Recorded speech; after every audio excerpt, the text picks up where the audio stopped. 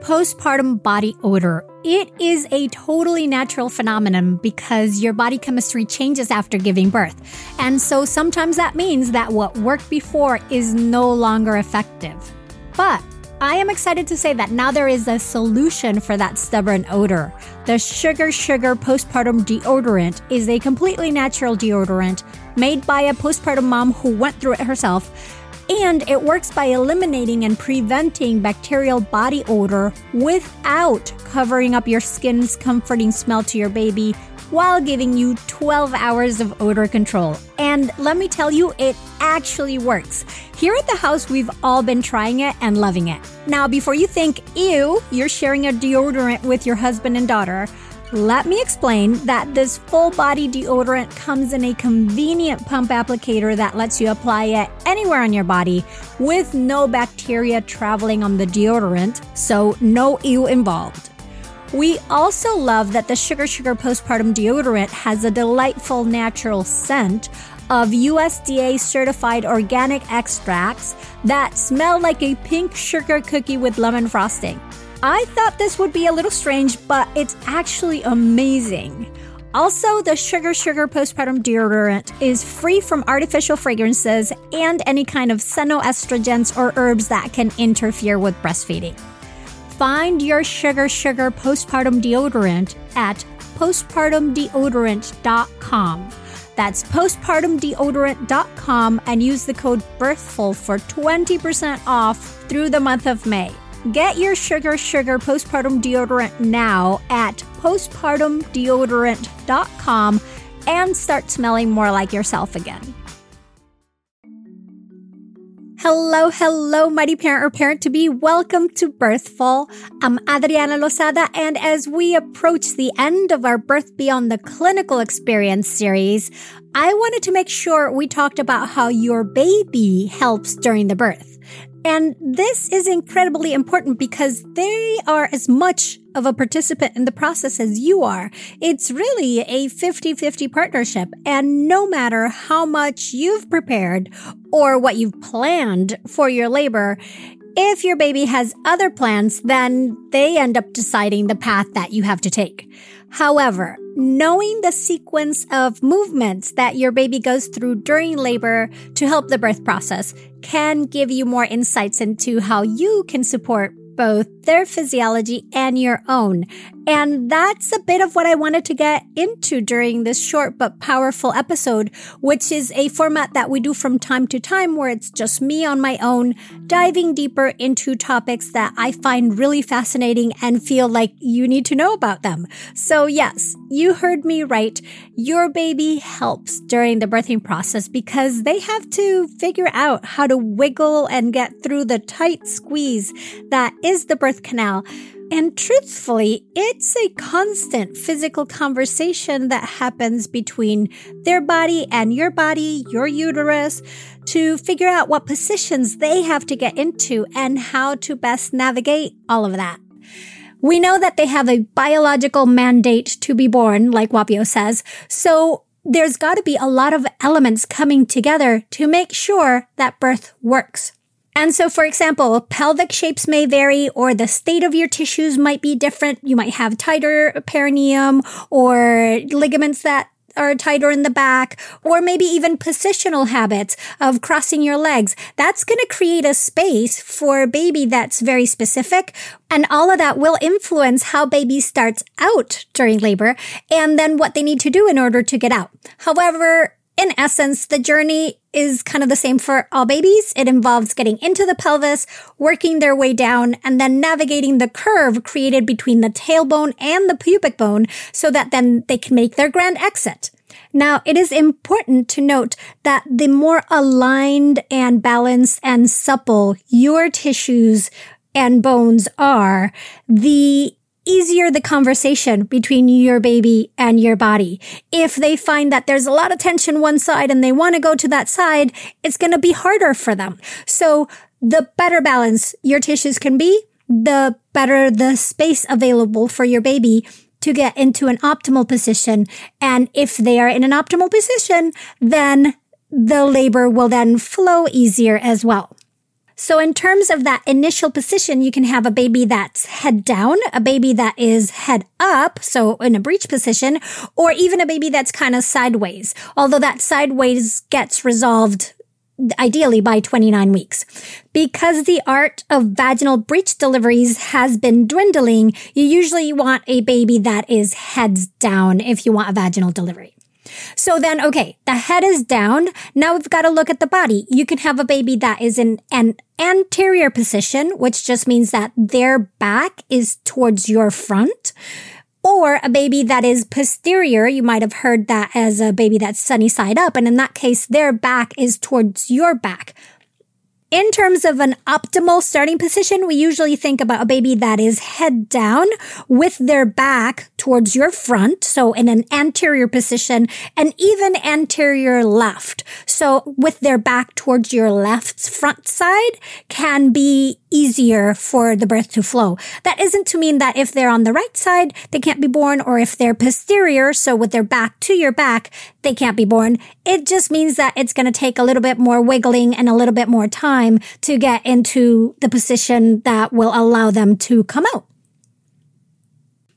And then the third thing that we kind of look at is the angle of the head. Is this a head that is tucked and aligned with the spine, or is it a head angle that has a little bit more of a tilt, like say with the ear closer to the shoulder, a bit off center? And that is called an asynclitic position. And sometimes if you have a hand under the chin or by the cheek or over the eye near the head, that would then be a compound presentation, which also tends to have an asynclitic position. And having that hand there makes it a little bit harder to navigate the birth canal as well.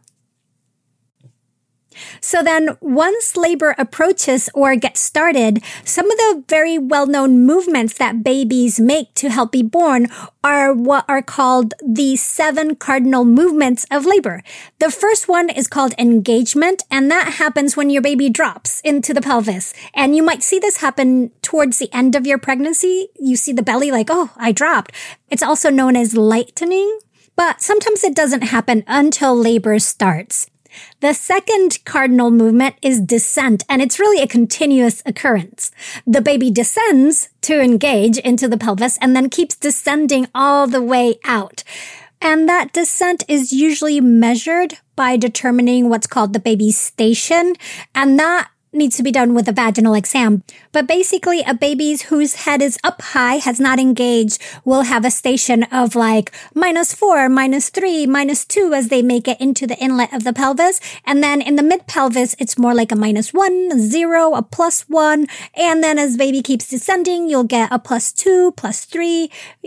Head is starting to crown, maybe +4, baby is out. So if you're having vaginal checks, that station is a really good number to understand where in the canal your baby's head is located. The third cardinal movement is flexion, which just means that the baby's chin is flexed into their chest. And the purpose of this is to have the top of the head, the crown of the head, be the leading part as they go down the birth canal, and that has a smaller diameter. So really it's about being gentle into showing a smaller part of the head. And that flexion is kind of initiated by that conversation with your tissues, because as the baby is descending and your tissues are hugging their head, the normal movement is to have that chin tuck as their head is enveloped, kind of like imagine putting on a turtleneck. It's more difficult if you keep your head straight when you're doing a turtleneck. You tend to flex as the turtleneck is coming down. Postpartum brain fog. Did you even know that was a thing? But I'm guessing that if you have little ones at home, you're probably feeling it, along with the increased mental load of trying to be a multitasking caregiver, facing the stressful demands of everyday life. And that's without even considering the added lack of sleep. It's definitely a lot, which is why I'm so appreciative of Needed's cognitive support supplement, created to help support key aspects of cognitive health like focus and attention, brain health and memory, and even alleviate brain fog and eye fatigue. Now, what makes Needed's cognitive support so unique is that, unlike many other cognitive support supplements, Needed's is appropriate to take while breastfeeding. In fact, it was designed with this in mind. But don't just take my word for it. In an in-market study, 92% of people taking Needed's cognitive support saw an improvement in overall cognitive function, with 78% seeing an improvement in mental clarity, aka brain fog. And of these many positive reviews, my favorite is one that says, quote, "This is my third postpartum period. This is the best I have felt mentally and physically, despite now having 3 kiddos to care for." End quote. Basically, taking Needed's cognitive support is an easy way to help reclaim your brain during postpartum. Head over to thisisneeded.com and use the code BIRTHFUL for 20% off your first month of Needed products. That's thisisneeded.com and use the code BIRTHFUL for 20% off your first month of Needed products. Now, usually the top of the pelvis, the inlet, tends to have more space side to side, and then the outlet, the bottom of the pelvis, tends to have more space front to back.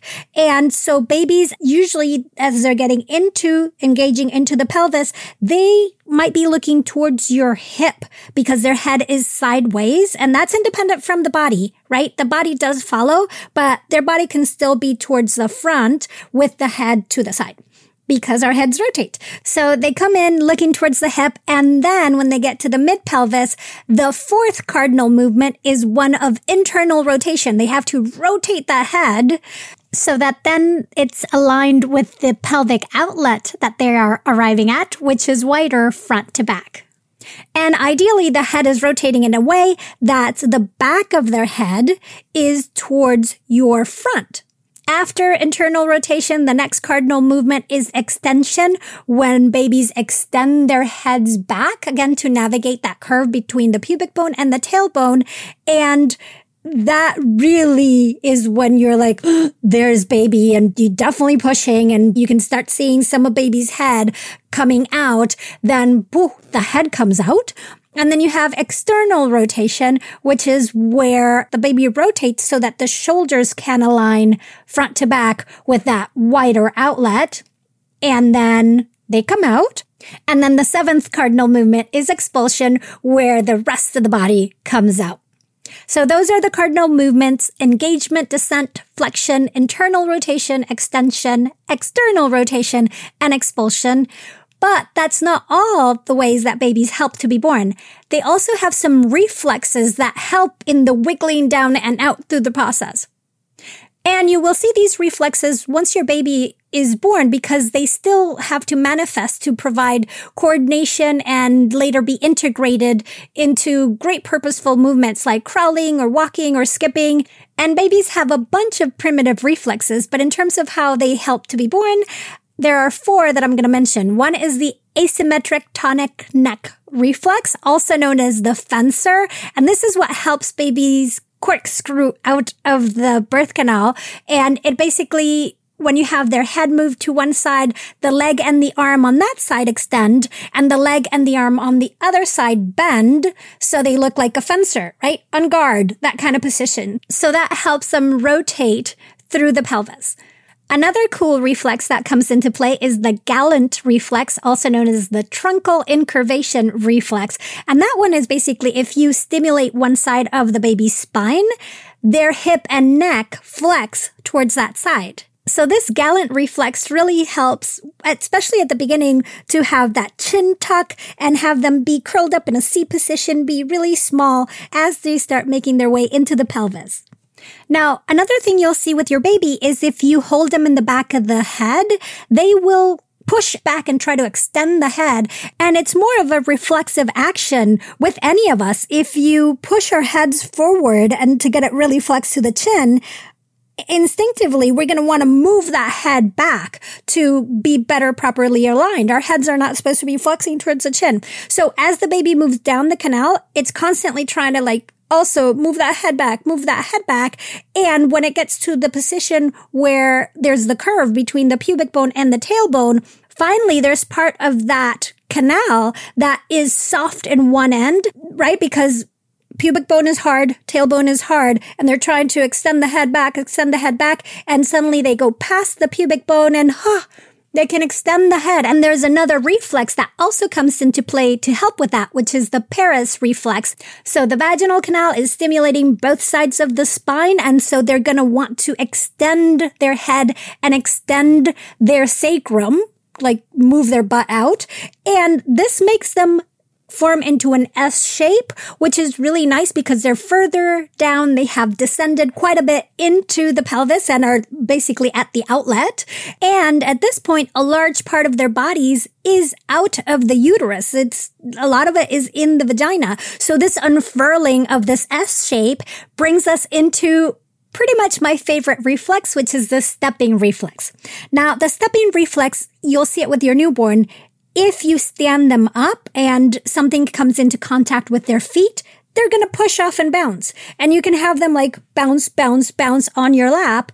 If you do it more gently, they will simulate walking. So one foot will come up, the other foot will come up, and it'll be more of an asymmetrical movement. But if you do both at the same time, there's this bounce, bounce, bounce that happens. So as they are unfurling themselves out of the uterus into the vagina, and so your uterus has more access to the bottom of their feet and is contracting against the bottom of their feet, they're going to bounce against it, in essence, trying to launch themselves out of your vagina.